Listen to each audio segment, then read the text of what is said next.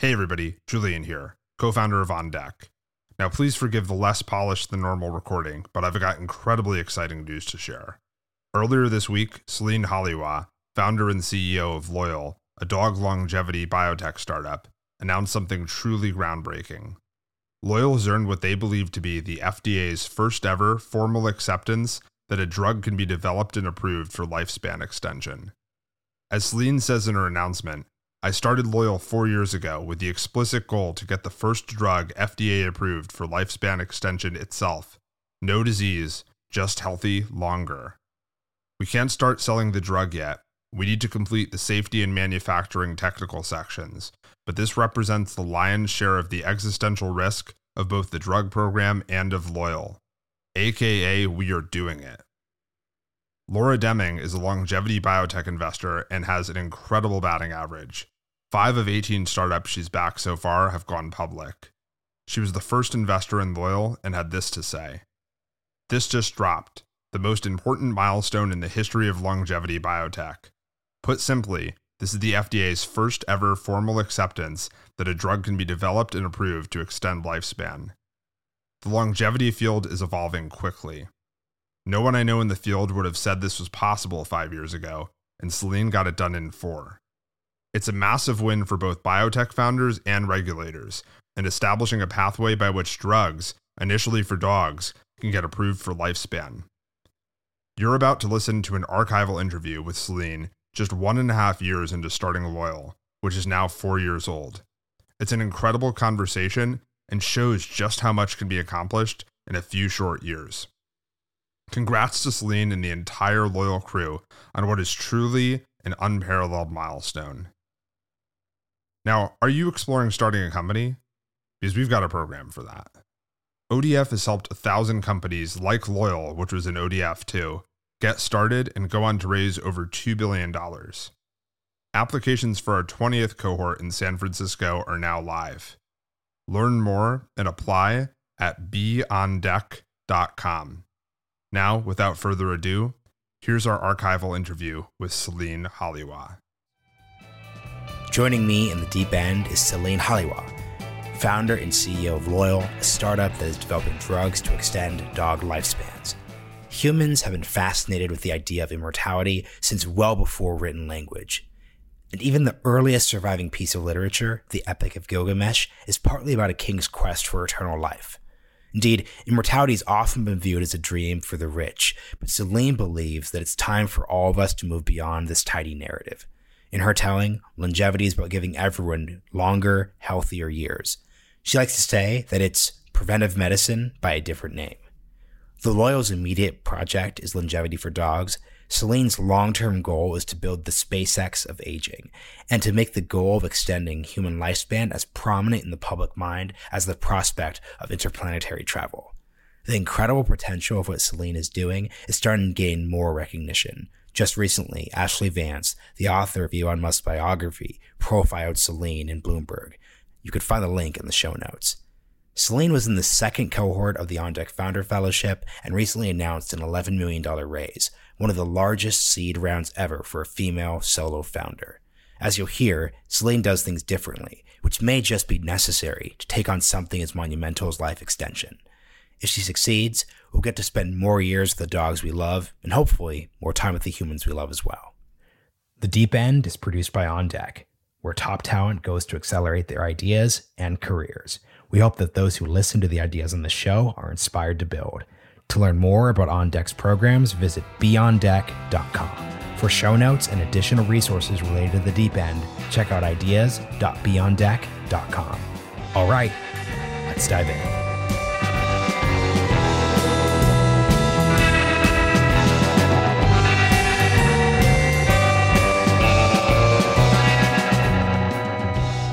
Celine Halioua, welcome to the Deep End. Thanks, it's great to be here. You've written that the basic thesis within the aging field is that we can increase health span and lifespan by developing medicines that specifically treat the way our bodies age. Can you just explain what you mean by that? Yeah, so the way we think about diseases today is pretty binary. So you're healthy, healthy, healthy. And then one day a doctor diagnoses you with something and then you're sick, sick, sick, right? And then maybe there's a drug to help you and you become healthy again. But more often than not, and especially for age-related diseases, there isn't an effective treatment. So you just stay sick for the rest of your life. But that's actually completely inaccurate to how age-related diseases at least develop. Age-related diseases fundamentally develop over time. So the example I always use and my PR agency absolutely hates is that when I was, 20 in college, I could, drink all night with my friends, go party, wake up the next day, not have a hangover, not be tired, and just like go to class, right? Today, if I try that, I have a hangover for 3 days, I'm in pain, can't work for the first day. And there's something like specifically wrong with me, right? I'm not sick. I don't have like a liver metabolism disorder or something, right? But like fundamentally, some aspect of my body has aged where alcohol, which is fundamentally a toxin, I could recover it from very quickly when I was young, and I can't today. And it's only going to get worse, right? Talk to somebody in their 40s after drinking, they're very unhappy. And that's kind of one way to think about the aging thesis. So instead of declaring a disease as you have an acute disorder, instead trying to think about diseases as you have a deviation from optimal biological function, and you want to treat that deviation from optimal biological function to keep the person in that optimal state or within some confidence interval of the optimal state for as long as possible. And the reason why this is really excited for aging is because a lot of aging disorders are degenerative, right? So if you lose, knee cartilage and your knee kind of always hurts forever until you get it replaced, right? You have Parkinson's or Alzheimer's, you're losing neuronal mass in your brain, and you really can't, with current technology, get that back. You develop an age-related cancer, it's kind of like whack-a-mole for the rest of your life, depending on the type of cancer. So really what we want to actually do, we obviously want to develop acute therapeutics because there will always be people who suffer from these diseases acutely. But the thesis of the aging field, or at least the way I think about it, is can we develop drugs that treat the deviation from ideal biological function that occurs over the decades before you're actually diagnosed with the disease, that then leads to you developing that disease when you're 60, 70, or 80. Another way to think about it is like statin for every age-related disease, preventative medicine for every age-related disease, a vaccine for aging, different mechanistically, obviously, but like the same like concept. And yeah, that's what I'm working on. It's what a lot of the field is working on. And it's something that I think would really help human health if we could get there. I'm really fascinated by what drew you to identify aging as a problem, because even the way you introduced it, despite the PR agency's unhappiness, I would look at the problem of our inability to drink the way we did when we were 20 as just a fact of life. That's something that happens. That's not necessarily a problem. Yeah. What within this framework drew you to the field then? Yeah, so it was, I didn't come into it with like the immortality or the lifespan extension or even like longevity framing. That's never really been my framing of the problem. I actually got into it because I was working on Parkinson's. I had gotten a fellowship at Sanford Burnham Preppies, which is a really beautiful lab in La Jolla, and had always wanted to work on this disease. And kind of the conclusion I came to after being there was that, wow, this is a really hard biological problem to once somebody, so in Parkinson's, people lose a certain subtype of neuron, it just atrophies and dies over time. And the neurons you're born with, generally speaking, are the ones that you have for the rest of your life. And they're very intricately winded, right? So neurons like interact with other neurons, right? And they interact with multiple other neurons. So even if you can like theoretically replace the cells that are lost, it is an incredibly difficult problem to rewire where those neurons were supposed to go, because all that wiring happens when you're a fetus, right? And so like eventually, I'm sure we will solve this problem eventually, but it's a very hard one. And I just kind of, while working there, I was like, this is super frustrating, honestly. Like, I don't even know how to like begin to tackle this problem.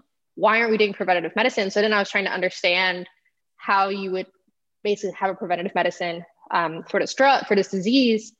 And that was how I learned about the aging thesis, honestly. And I thought it was kind of psycho for actually like for 2 years. I thought it was totally psycho, mostly because all I ever had heard from the aging field was that we're going to have people live to 1,000 and, like all the social consequences of having rich people live to 150 and poor people living to 60 and like all this BS that like I later learned is like cart way before the horse, also just like kind of inflammatory people.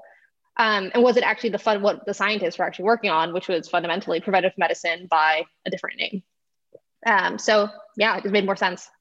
What's really interesting, and we'll get into a bit of how the framing on immortality has been counterproductive, but as I'm just thinking about this, it seems like from a funding and an interest perspective, though, the immortality aspect or objective is kind of like clickbait, and that definitely interests people. So how do you think about the counterproductive nature of it?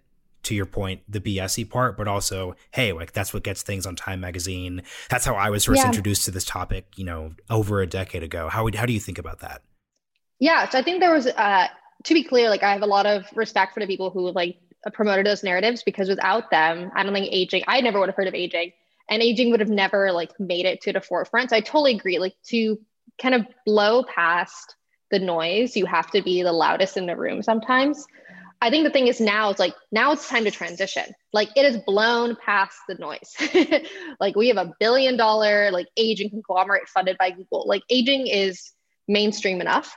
The next step, in my opinion, and like how I think about this problem at Loyal, is strategic conservatism, right? Like how do we make aging look like anything else so we can actually get a damn drug approved and actually start helping patients, and also start learning things that you can only learn when you're doing this work in people. Like we always will need basic science research, and there's a huge amounts of value there, but we've been stuck in like basic science forever in aging. And we really need to get into translational aging. And to get into translational aging is a totally different ballgame.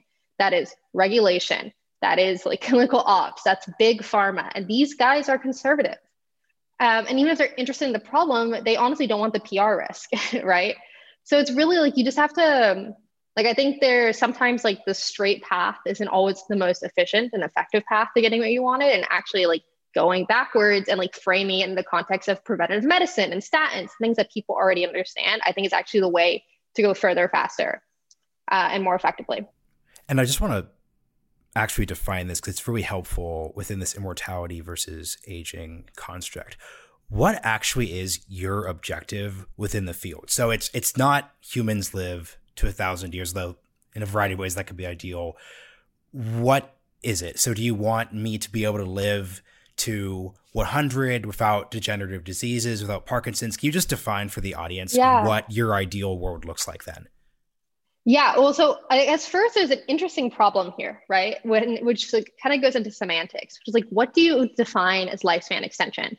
Because like theoretically, if you developed a cure for Parkinson's, a cure for cancer, a cure for, let's say, like stroke, and what are the other leading causes of death? Something like respiratory tract infection is a big one, actually. If you develop a cure for all of those, the average life expectancy in the US would go up significantly. But that wouldn't necessarily be an aging drug, right? But that is lifespan extension. So the semantics here get a little bit confusing. But the TLDR of what I'm trying to do is I want to develop drugs that slow, delay the aging process over time. So you basically drag out the middle healthy years of a human's lifespan, and then delay or dampen the onset of age-related diseases that would occur in that patient otherwise over time. The ideal obviously would be like a compression mortality. So people live, I don't know, 10 to 20%, don't hold me to this number, like longer, and then they decline faster and die quicker. And not basically what you don't want to have is like 20 years where the person's in a nursing home, having a terrible quality of life, costing insane amounts of money to their family. And, just like, you don't want that. Like, that's what you're trying to condense and delay as much as possible. And that's my aim. The first thing that came to mind when you're describing all this is Dr. Zeke Emanuel, who is actually my neighbor back in DC, so the world is very small. He's the brother of President Obama's chief of staff. Then mayor of Chicago. He wrote this article back in 2014 at The Atlantic, which said like why I want to live to only be 75 years old, citing a lot of the reasons you just described, which is after 75, you have all these degenerative diseases, you have this experience. How would you really define the post 75 experience for a lot of even upper middle class folks? So this isn't just a pure question of poverty and medical disparity. No, I mean, these diseases impact everybody. I think honestly, the reason why we have a lot of high net worth interest in aging drugs is like they realize that being a billionaire does not prevent you from getting and dying from, Parkinson's or Alzheimer's. There's nothing anybody can do for you. And that's actually like a very scary premise in general, that there's things that can happen to you that nobody can help you if they happen to you. Or at least that scares me a lot. It feels like a lack of free will. But yeah, no, I mean, it depends on the age and the genetics and the experiences and the environment of individuals. But on average, I think the reason why people fear the elderly years is because you kind of lose yourself. Like cognition is something I'm very interested in general. We're going to look at developing a cognition drug at Loyal.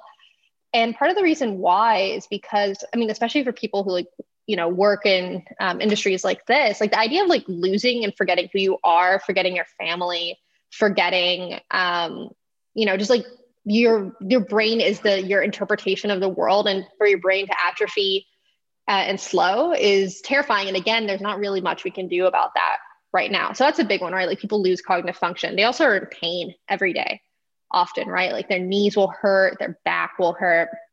You tire a lot faster. So you're not going to be able to like walk that much anymore. In general, have to like sleep more. And then of course there's diseases which are terrible. Like having a degenerative disorder or like cancer or something like that is an absolutely terrible, existentially like agonizing experience because you know what's coming for you. Like I've always like getting a diagnosis of something like that and knowing that you're done in 5 to 15 years, depending on the disease, is horrible. That's what a lot of elderly people have to deal with. So yeah, it's not great.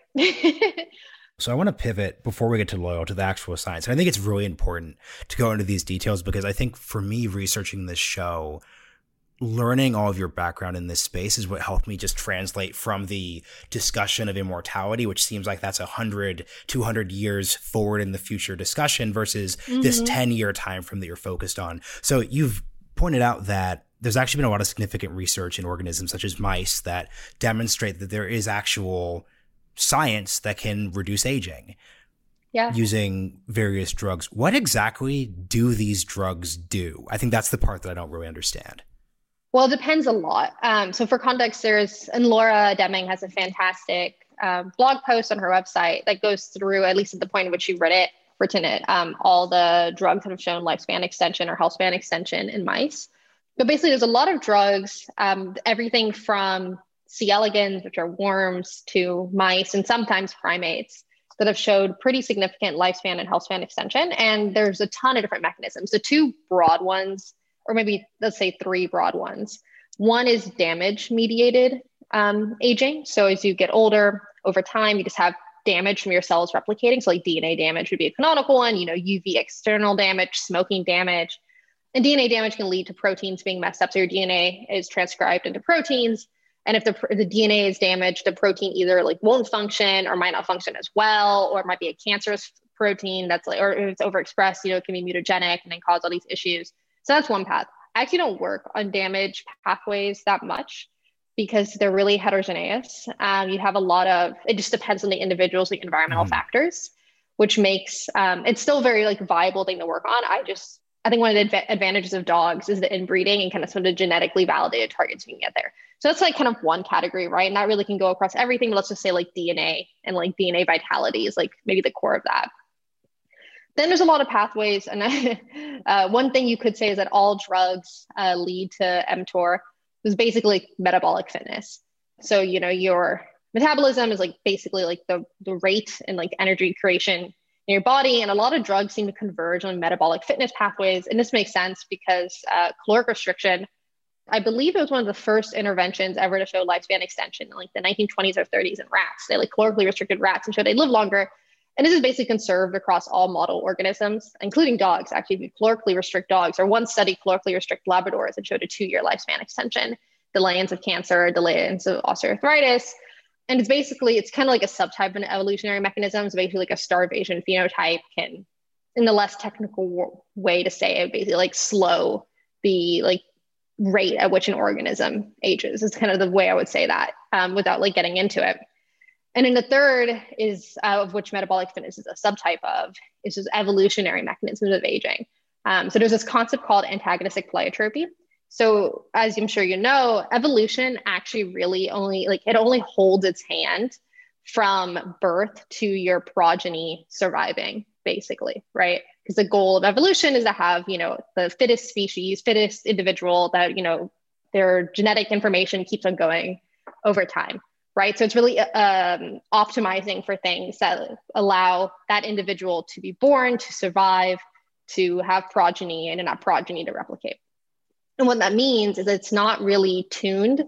And there's a couple of like caveats here. So please, somebody don't like nuance kill me here. But generally speaking, it's not tuned for what happens to this organism after it's had progeny. So there's this concept called antagonistic pleiotropy, where basically the things that evolution would have selected for, so things that, make the organism live longer or be more high probability of having a child and a child surviving, might actually have negative effects on the organism later in life, but there's no selective pressure against that. So basically, like, evolution doesn't know that there's this negative effect of it.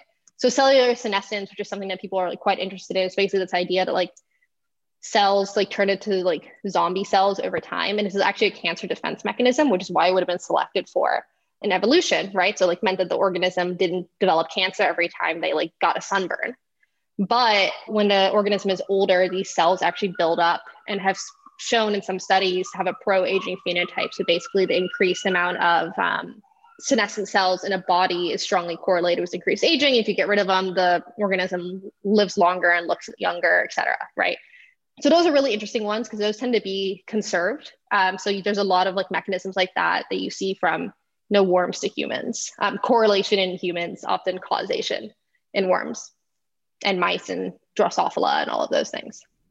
So what's interesting then is it seems like the focus then, and probably the hampering here, because you've pointed out this has been pretty clear for over a decade, is translating these innovations, this research, these developments onto the human side.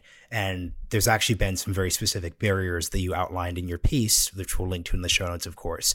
Regulatory, societal, structural, cultural. It would be great if you could actually go through each of those categories, because that's the regulatory one seems pretty obvious to me, but let's just start there. What have been the regulatory factors that have hampered translating that advice? Because as I'm thinking about this, and we'll get into this a bit later when we're talking about business and funding models, this is the biggest problem there is, death. If you think about it, right, the total addressable market is 7.8 billion people. Everyone experiences this. There's a deep societal, cultural fear around this topic.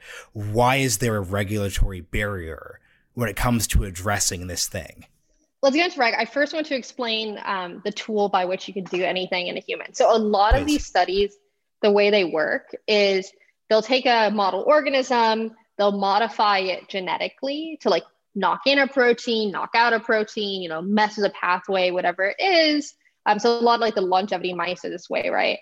And then they'll have the organism be born and see what happens, basically, right? So like the first like single gene that was shown to extend lifespan was an IGF-1 homolog in C. elegans. And they basically just like knocked out a bunch of things until they found something that worked and then kept on going. You can't do that in people. I mean, maybe if you're doing like in embryo CRISPR or whatever, but we're not going there. That's a whole nother podcast in 10. You have to develop a drug that has an effect without having bad side effects to mimic whatever you need to occur. And that in of itself is a super, super, super challenging problem. But it's not just like how we do it. It's also how do you find the best tool? So it's not like, no, it's not just what to do. It's like, how do you do it? Like the tool, the process, right? And then showing that it works and all of these things. And so that's something to consider, that like why you can show that something is like validated in mice and there's still like a really long path to having like something that works in people. It's really hard to develop a drug. Yeah.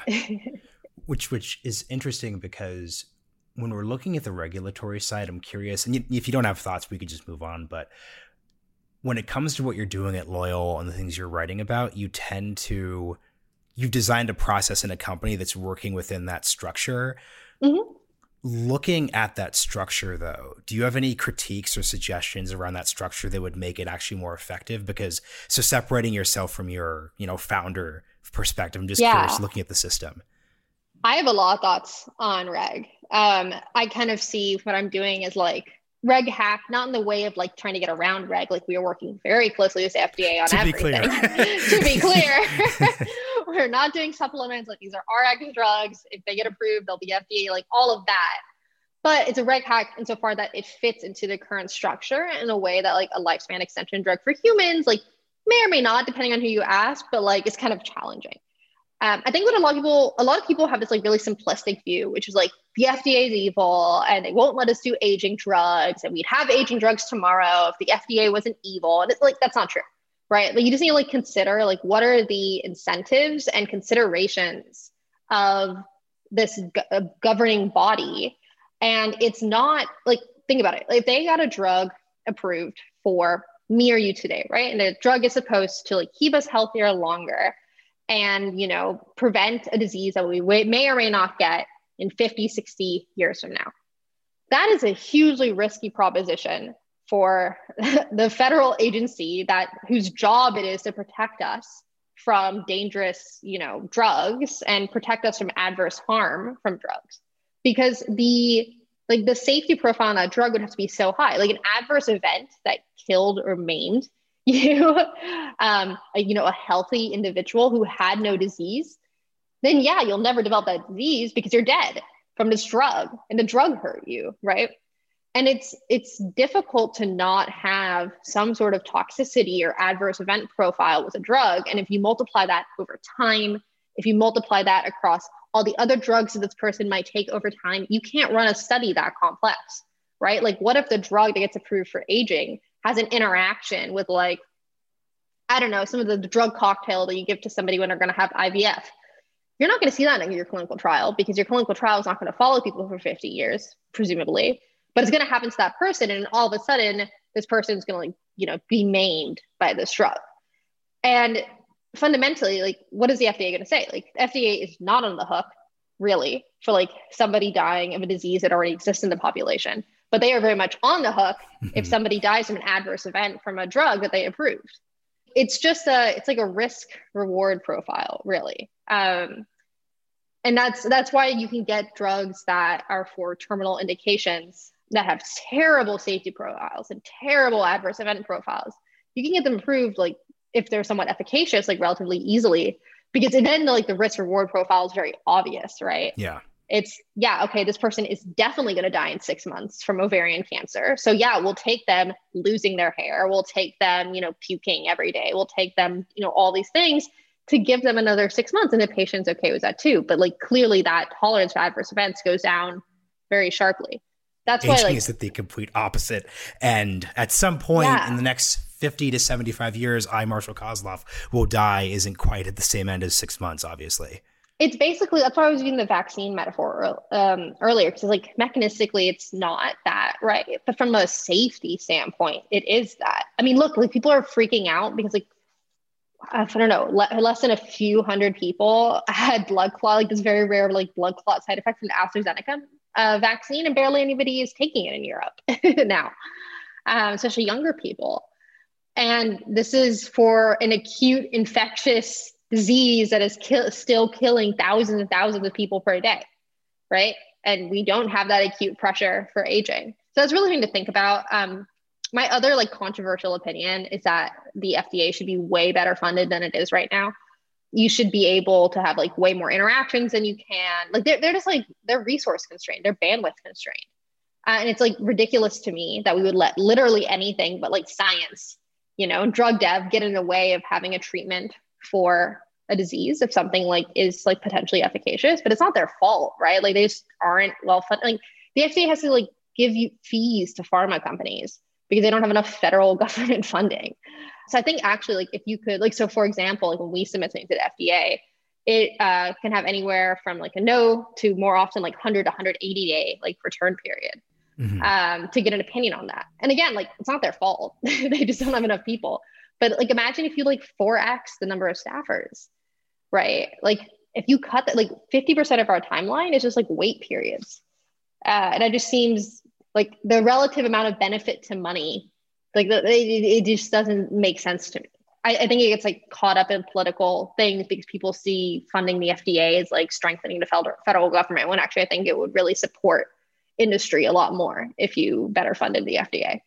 Yeah, it's so interesting because, and I like the way you described the complexity of the system, because I think a lot of people would see funding the FDA as increasing burdens, increasing bureaucracy, but you just illustrated through your own experience that in many ways it's the lack of efficacy that actually leads to the burdens and those part of it. So summing up all of this, because I think it's really important background, and I'm just going to keep citing the really great things you've written. I'm going to seriously put so many different versions of your posts in the show notes here because they're so useful. You've really summed up working in a lab, being in venture, starting a company as finding ways to accelerate the actual approval of some type of drug, which then seems to me then to pivot directly to your strategy at Loyal, starting with and maybe focusing on dogs. So it'd be great to just have you give the just explanation of like what Loyal is doing. We covered this in the introduction, of course, but what's your articulation of Loyal? I hope it's better than mine.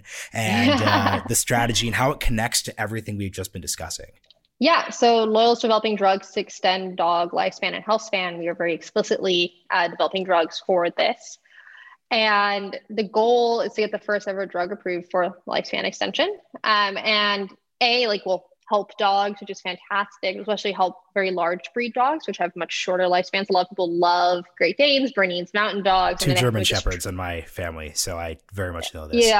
Yeah, and it's terrible. When I was like first researching the company, I was reading. I come from a animal family, but I didn't come from the pet world. I come from the biotech side, and so I was like, okay, this is like actually a market. And you'll see these huge forums of people who are talking about how much they love Great Danes and they love the breed, but they can't, get another one because it broke their heart the last time the dog. It's not like the dog just dies at 8, right? Like the dog is becoming aged at like 5 or 6, and then passes away. Very, very early. So, I mean, that in and of itself is a fantastically, worthwhile problem to work on. And that is, kind of priority number 1 is to develop better drugs for aging dogs and give people more time with their dogs.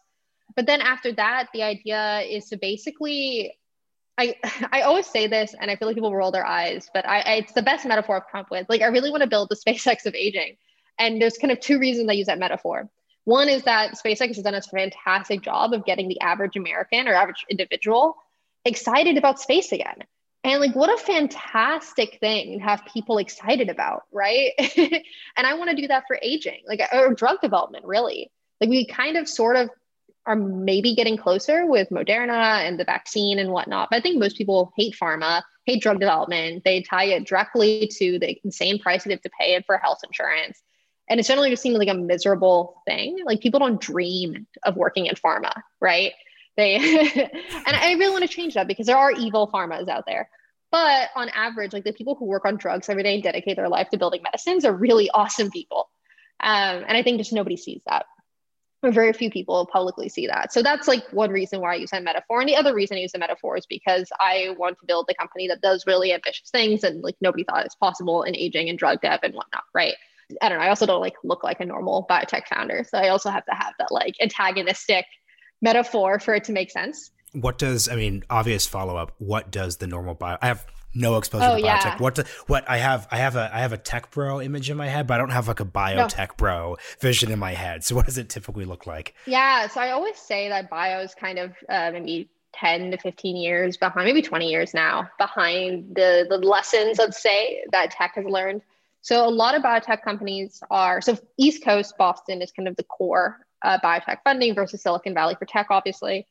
And it's often incubator models. So you'll have these funds that have these I don't know, tens to hundreds of various levels of associates and scientists and ex-PhDs and whatever to work on ideas. And there's this triaging of ideas and sparring of ideas, and they'll internally incubate these companies, spin them out, load them up with $25 to $100 million to start, usually have an installed CEO that's usually in network, and then run to the races. Sometimes they become their own freestanding companies. More often are build to buy plays. And this is fantastically profitable, by the way, to do this. Explain the build to buy play as a model. Oh, yeah. Yeah. So basically, I have a really nice visualization of this somewhere. I don't know if I've shared it publicly. Pharma, so just definition, biotech is an early stage company that's developing a drug. They're almost always in preclinical, so before people are clinical, which is clinical trial status was their drug. And then pharma is basically like freestanding, established pharmaceutical companies. So like Pfizer's one, Moderna, I think it's like now been crowned one, Genentech, they got acquired, but you know what I mean? Like freestanding companies that have drugs that make revenue, which is actually very rare. Most biotech companies don't ever make revenue in their life. And so the build to buy play is basically a lot of what these big pharmas have done is kill whole swaths of their R&D teams, their early stage drug development, and instead built a really extremely good competency in running later stage clinical trials. So clinical trials, you want to show safety and efficacy, show safety first and efficacy last. And it often takes like literally hundreds of millions of dollars to run some of these studies to show that a drug works, then get the drug approved, and then you commercialize it, right? So the pharmas are really good at this. And then what they'll do is they'll buy assets or companies from the biotechs who usually can bring something from an idea, maybe it was spun out of a lab or whatever, to like preclinical studies, which are showing like making a drug, making a tool, showing that it's like safe, showing that there's like some reason to believe it would work in mice or whatever. Maybe they'll bring it to like a phase 1 or like phase 2 studies to show phase 1 is safety, phase 2 is preliminary efficacy, so show some early efficacy, and then it'll get bought by the pharma company. The pharma company will continue to develop it. And there's usually like we don't need to go into biobucks, but basically the way the deals are structured, it's not like a flat acquisition usually for like X amount of money. Usually it's like, if the drug continues to make it, you get more, the biotech company gets more and more money. Interesting. So these exits are like smaller often than you like see in tech, but they're also sooner and you don't have to get like really anywhere near actually making revenue to make these exits. So this is like a really profitable model. And the other big thing with the East Coast biotechs is they own huge swaths of the company. So it just makes a ton of sense for them. The reason why I don't look like them is because, again, these are usually like experienced former execs at like pharma or biotechs who have done this, you know, multiple times, who build a team, you know, get it to over the line. It's kind of like the same, you know, I don't know, X hundred people.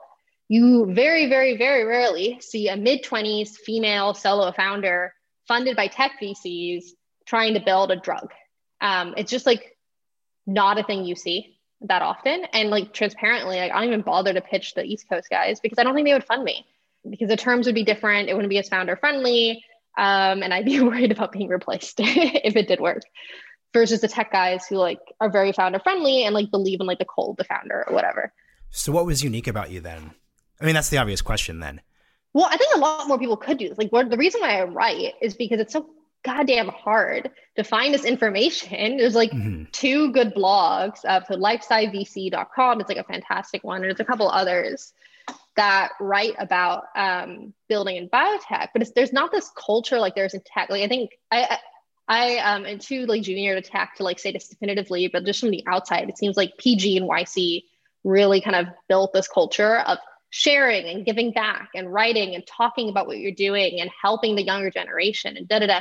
You don't really have that, or at least I haven't seen it in biotech as much.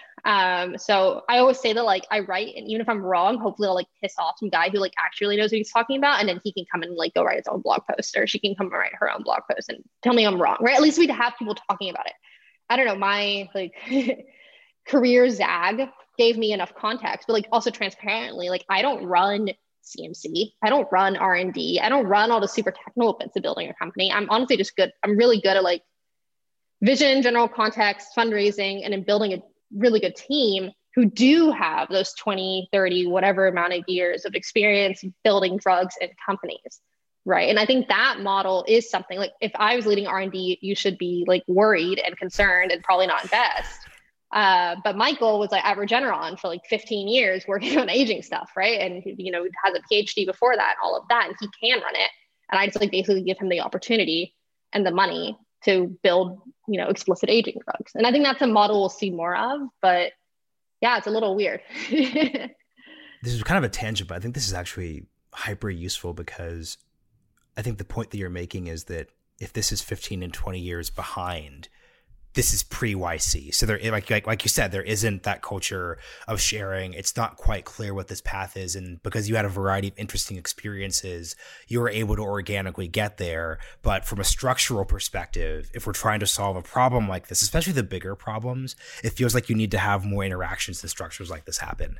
Yep, 100%. So we've been talking about the ways that you actually get to approve a drug, and you actually wrote a great post. You listed more than 7 different ones. I want to just pick out 2 or 3 because we've actually hit a bunch of them so far. So props to you for hitting the points here. So we've discussed the buy to build model. Something I'm interested in is your point that we need more patient capital when it comes to funding startups, tech in this space. So let's start here.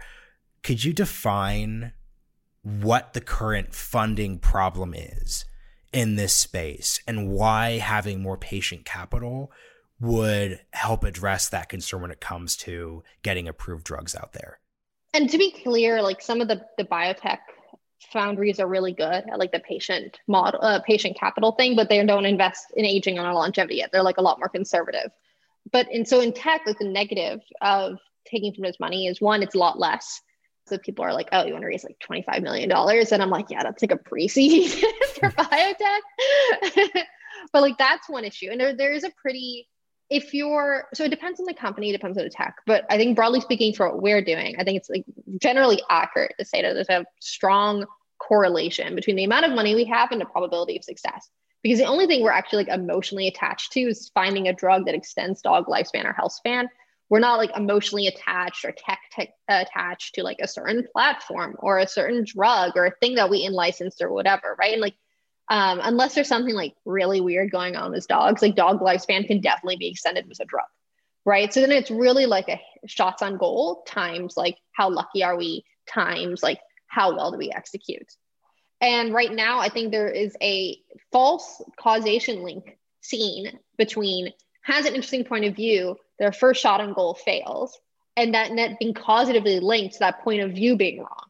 But the problem is like drugs they're just hard, right? So if you have these companies that know that if their first drug doesn't work, that they're dead in the water, you're not going to have the kind of work and rigor and I don't know, you're just going to have drugs fail to luck. And that's just stupid, honestly. When you have a team working on a specific hypothesis, you should rigorously test out these hypotheses, and the team should, be strategic with their capital. I'm not saying go spend, what was the famous story? Was it like Dropbox about like a Chrome Panda or something? Probably not whatever. That. Don't go do that, right? But there should be, a company should be able to test out their point of view, their hypothesis, and not worry about a false fail killing the entire thing. And there, as far as I can tell, like in the companies that do exist right now, none of them are well funded enough, in my opinion. Maybe BioAge is going to be okay because they've, I think, raised like over 100 million now. But none of the other ones have enough money where, in my opinion, if they just get unlucky, that they're going to be able to keep on going, which is really stupid. I mean, like, I know this, right? Like, I take like a very, as far as I can, like de-risk as much as possible drug for our first one. Because I know if our first drug doesn't work, it's going to, like, it will be conflated with my competency, my team's competency, our hypothesis, even though, again, our fundamental thesis, we've already come to the conclusion is like almost entirely correct, which is that dog lifespan can be extended with a drug, right? Like, I don't think there's somebody that would like fundamentally disagree with that hypothesis. But we might not get to test it out if the first shot and goal we take doesn't work, which is stupid. So we really need patient capital that like can invest in these teams to work on these problems and like still have all the rigor and expediency, but not necessarily like flip out first time something goes wrong. You're raising an obvious question, which I should have just asked earlier, which is when we say dog life extension, what's the actual time frame here? I think you wrote that no one's talking 80-year-old dogs. So what's actually the time? So when we say life extension for dogs, what's the actual time scale we're looking at?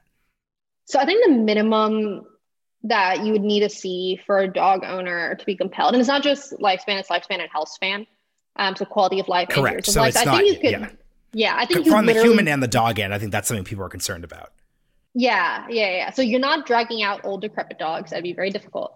And I think you could literally only improve health span and not actually improve median lifespan, and it'd still be a product that people will buy.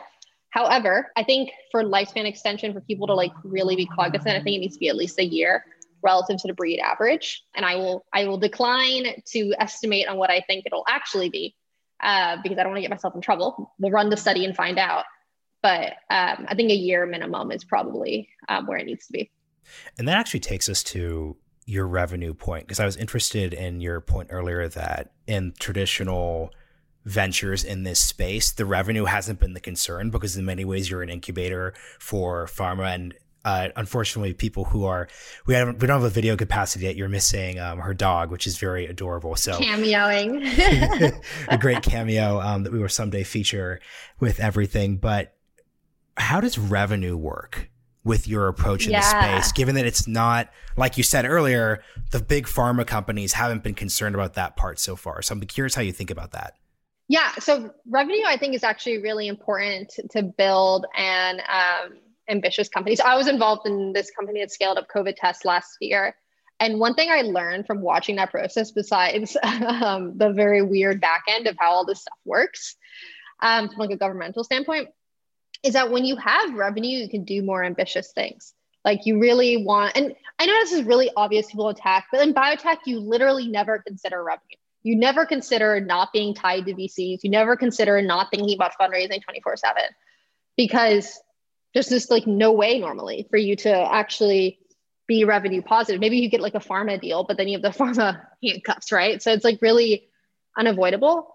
But one of the reasons I was excited about pets is because kind of what you're insinuating, the go-to-market is still longer than like an app, but it is significantly shorter, like about half the time from getting a human drug approved. So that means like it's pretty reasonable that by, I don't know, it depends when we fundraise, let's say like Series B stage, that we can start having revenue.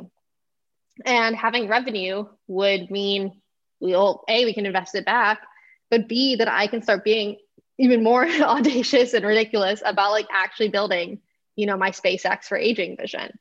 And the reason why this is possible in animal health, besides being sooner, not human, or it's much more difficult in human, is because in human, you don't actually really sell to patients. You sell to insurance and Medicare and Medicaid and PBMs and hospital systems and doctors, and all of these like middlemen play and like take chunks, and there's distributors and like all these things.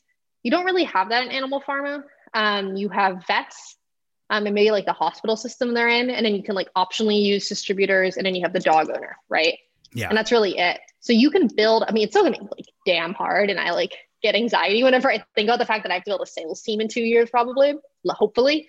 But you can actually, as a company, build out that competency and it not be a terrible experience like it would be if you were trying to do that for a human drug. So we are nearing our last section here, and I'm going to take a quick detour that I promise everyone from you as the guest to the audience will actually take us somewhere. The final step when it came to your how do we get to this 10-year point with the drug is you point out we need to be very interdisciplinary. And a lot of folks, actually I'd say 99.9% of the audience who's listening to this episode is not directly in your space. So I do think though the part of it has just like impressed me so much as an interviewer, doing my prep and talking with you, is just that you're able to pull in all these different things together. So I want to talk about a side topic that you've written about that reflects an understanding of complexity and all these other bigger things, and maybe inspire someone who wants to pick up the torch. So you wrote this really interesting piece on the healthcare system. It had a this isn't clickbait, but it was just a really interesting title, so I clicked on it.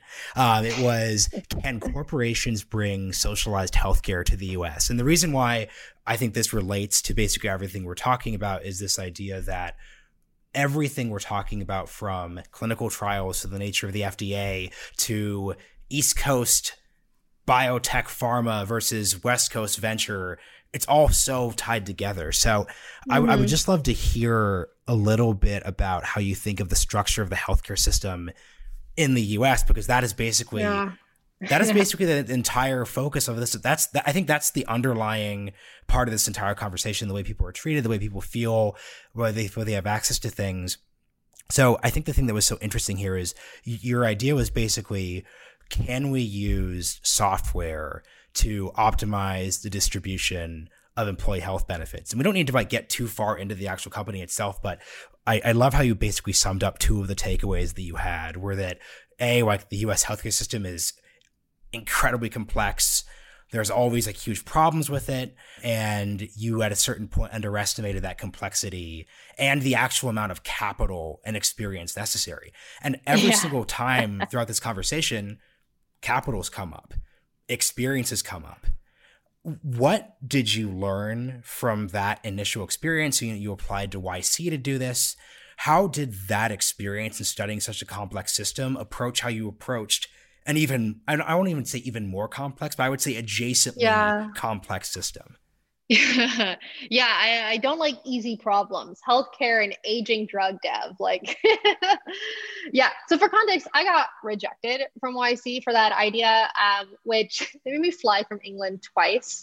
So Michael Siebel, I will not forget that you made me do that, but no, it was good that they. You were in the last stage of pre-Zoom social interaction. Oh God, it was, yeah, that's right. Cause that would have been the batch I got interrupted halfway through was COVID. Oh man, those were long flights. They do not buy you business class flights. Anyhow, sorry, I'm very glad I got rejected. Anyhow, because then I got to do this. One thing I did learn from that experience that isn't directly what you're asking, but I think is really relevant is like, what are you uniquely good at building that you like have a unique insider reason why you would be a world-class founder, 99th percentile founder in building this. So healthcare, I clearly was not a 99th% founder in building this because I didn't have any background in it. It was kind of just a random idea.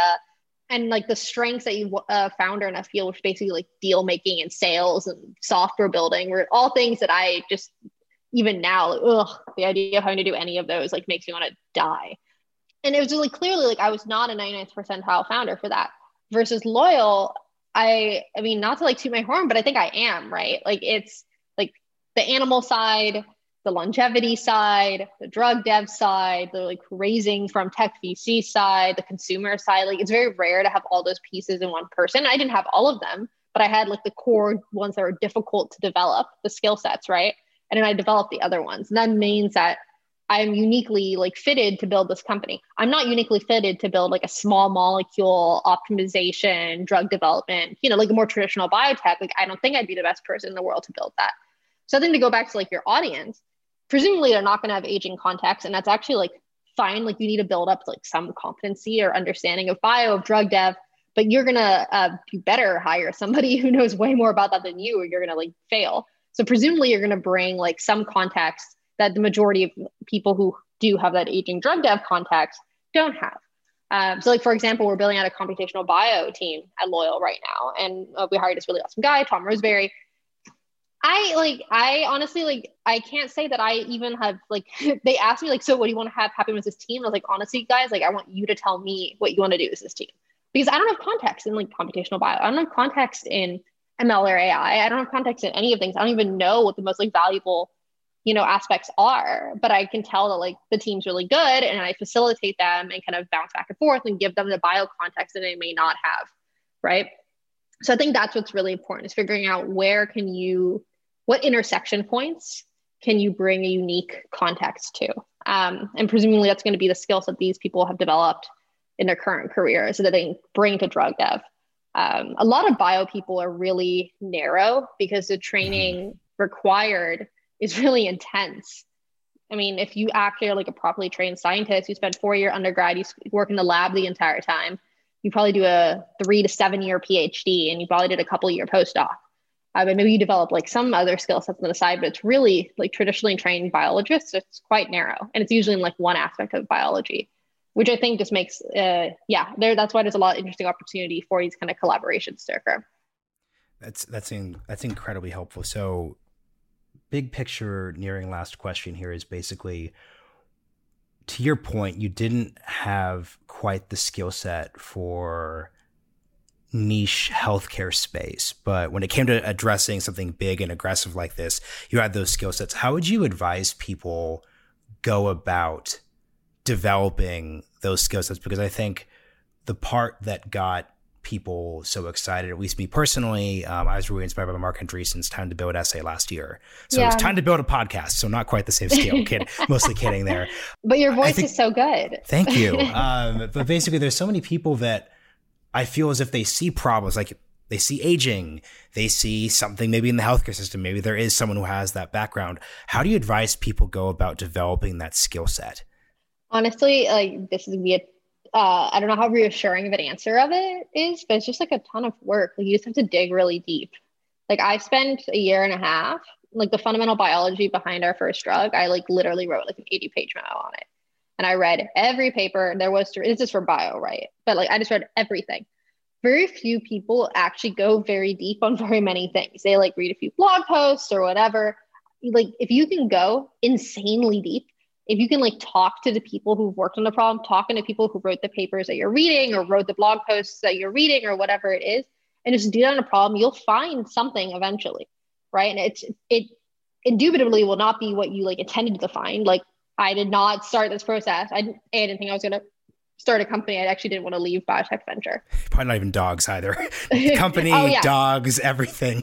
I was embarrassed to say dog longevity for a very long time because it was such a like weird concept. Interesting. I'm guessing this is before the Bloomberg piece. When did that transition to no longer embarrassing?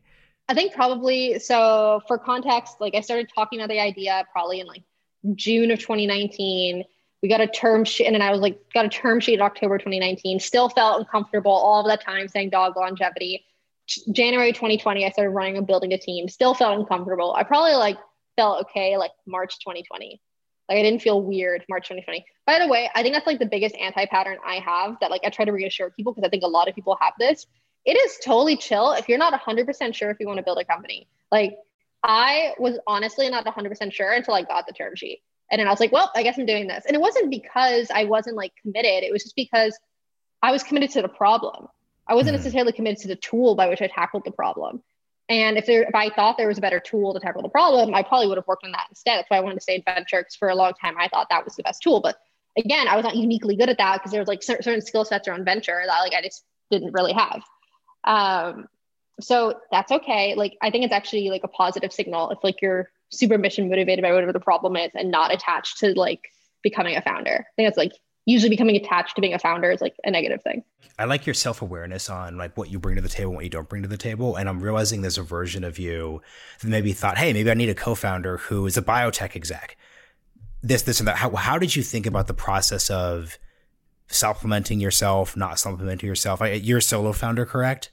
Mm-hmm. So how do you think about that?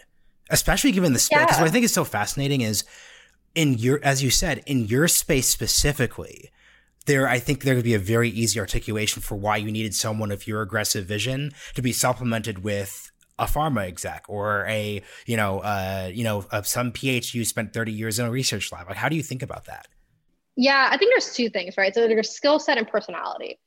So I definitely lack a lot of the skill sets to like actually execute, or I have, 20% depth on them, right? Like I can talk candidly about like CMC and product development. I can't like physically design a product and make a decision on like, excipient A or excipient B and then like this analytic method. Like that's, decades of experience that's required, right? So I think that A was like just being cognizant of that, and then having a superpower, which was like hiring and, convincing people to be excited about this. So I didn't like very clearly and quickly hired people for these core competencies that were necessary to do this, and had like zero ego attached to delegating, core aspects of the company out. Like I fundamentally trust my exec team, and like Michael leads the science. Like I don't mess with Michael. Like I ask him questions, obviously, and we like, go back and forth, but fundamentally it's all like he could kill a drug tomorrow and it's his decision, right? It's not mine because he has way more scientific context than I do. And so that's like a thing where like, I think you can actually, that goes into the second point, I'll make it a second personality, but like you can build out a core team. They don't have to be co-founders. And like transparently, I don't know if like the ones like people I hired like would want to be co-founders. In a lot of bio, like they have families, they have kids, they have college funds. They don't want to take like no salary for like equity that's like ephemeral, right? Like there's like, it's just like a different, it's different, right? They're not been fantasizing about starting companies for 20 years, like, like the 21-year-old tech guys who come in, right? The second thing is personality. I think this is like fundamentally the reason to actually have co-founders or not, which is like, can you handle shit on your own? Are you like emotionally, like transparently, like emotionally stable enough to not like crash when things get really difficult, to like have discipline in the face of like zero oversight, which often can happen when you're building, and it's like push through walls. And I just knew that like I'd always been pretty solo operator, honestly. I've like moved every year. I've like pushed my career forward independently. And I just knew I worked better that way. And I knew that like having a co-founder would like add more friction and would have like more negatives and positives for me personally. I'm sure if I found like the perfect person, like I would like co-founded company. It was like some of the people who are on the team now, right? But it just like, I didn't need it to start Loyal. I honestly didn't even consider it. I don't know. I got some questions, but not that many. Yeah, that's so helpful. Yeah, don't be scared of not fitting the pattern. And like the pattern is 80 to 90% correct, but it's not 100%. Like there are different, people are different. Yeah, and I think that takes you back to your earlier articulation, how everything you're doing in the space doesn't fit into the traditional pattern. So if you're looking at if there's X, Y, or Z problem, regardless of industry, if it hasn't quite been solved yet, maybe we should think about approaching with a different pattern. So final question here would be, my main layman's takeaway here is, wow, aging, longevity, dogs, it's all super complicated. There's the FDA, there's a broken healthcare system. Why should we as audience members and people who are interested in the whole idea of aging and death, well, not necessarily immortality, but just that topic. I don't want to, I'll take your advice from the start of the episode. Why should we be excited about this space, your company, obviously, but just in this space in general? Because once again, as we've had, like I seriously saw that Time magazine article about immortality 15 years ago, right? And it doesn't feel as if things have shifted beyond the cover story. So why should we be excited to close things up? Well, I do fundamentally believe the first aging drug will be approved this decade. I think if you're thinking about this now, you're way, way, way, way ahead of the loop. And I think there's going to be more aging companies than there are cancer companies. Maybe not in 10 years, maybe like 15 or 20. Like if you think about it, aging is the largest drug class there probably ever will be, right? Like a large portion of cancers are derivatives of aging. They're an age-related disease often, like there's pediatric, but mostly age-related diseases. You know, neurodegenerative disorders are almost entirely caused by aging. Like I think aging is going to be, you tend to get like trends in pharma. I think aging is going to be one of the big ones. And the reason why I think you can build a pharma here is because I think just like how Moderna has kind of cracked through is definitely like a pharma now via like its mRNA platform, and it's a couple others that are managing this also. Like I think aging is going to be the next thing that does that.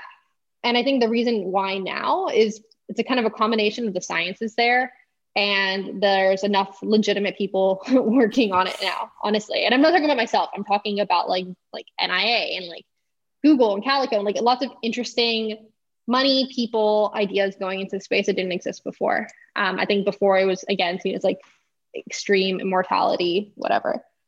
Yeah, I mean, like one of the reasons I joined Laura is because she was one of the first people who like came to the Valley and like really talked about aging in a way to like, you know, whatever, like, you know, big tech people could get involved in it and not feel like it was a PR risk. That was one of the reasons I joined her, is I thought like she did a really good job of like forging that path.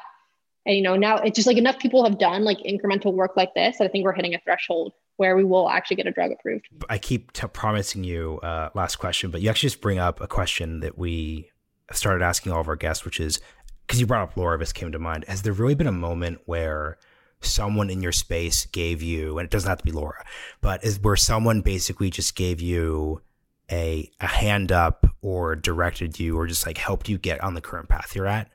It's 1,000% Laura. Like, yeah, like without her, like I coldly emailed her from Oxford. I totally sucked for a really, really long time. Like, I mean, this is the longest story, but I tell this, like my first year in Silicon Valley was like absolutely horrible. People like didn't invite me to anything. I was told I was dumb by multiple people. Like I didn't fit any of the patterns. Cause like there's so much like social stuff. You're making Silicon Valley sound so terrible, by the way. It's true. Like there's really a way by which people communicate here that it's not a bad way of communicating, but it's like, if you don't grow up, you know, reading the same blog posts, like learning the same things, having the same vernacular, you know, like transparently, I didn't grow up with like parents that are super rich or anything, right? Like, it's just like, it's very difficult to break in. There's a language and there's like a way of signaling that like you're in the in crowd. And I didn't know that. And Laura, like, bless her heart, like painfully taught me all of this for like almost 2 years. And that's like another reason I'm loud about it, is because not everybody gets that experience. And like, honestly, when you're busy, it's very difficult to like mentor somebody like that. And she really helped me. I also like globbed onto her, so she really had no choice but to help me. Like a giant sea slug or something. Yeah, I think that like if I had not had that, it would have been really hard. And then obviously like was the first check-in and like all of these things, and like you know stood for me when there was like nothing there. And I appreciate like that all means a lot. It's like, yeah, it's amazing how like binary that stuff is. Like literally without her, I would not be working on this today. like 30 people wouldn't have their jobs. Like it would just be totally different. I would have difficulty booking a guest. It all works together. I know. Well, that's why we are doing internship programs now and whatnot in Loyal. Cause like, even if Loyal like crashes and burns and it turns out I'm terrible and all of these things, like maybe we'll catalyze like one other person. I can do that for somebody else. I think it's really difficult when you don't have that. Hi, Wolfie. I'll do that for you.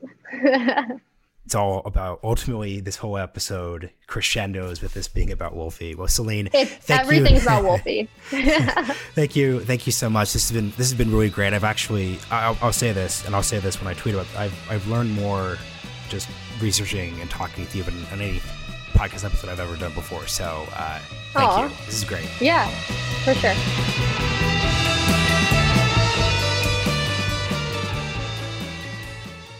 Hey everybody, Julian here, co-founder of On Deck, and I'm really excited to talk about ODF 20, which kicks off in late January.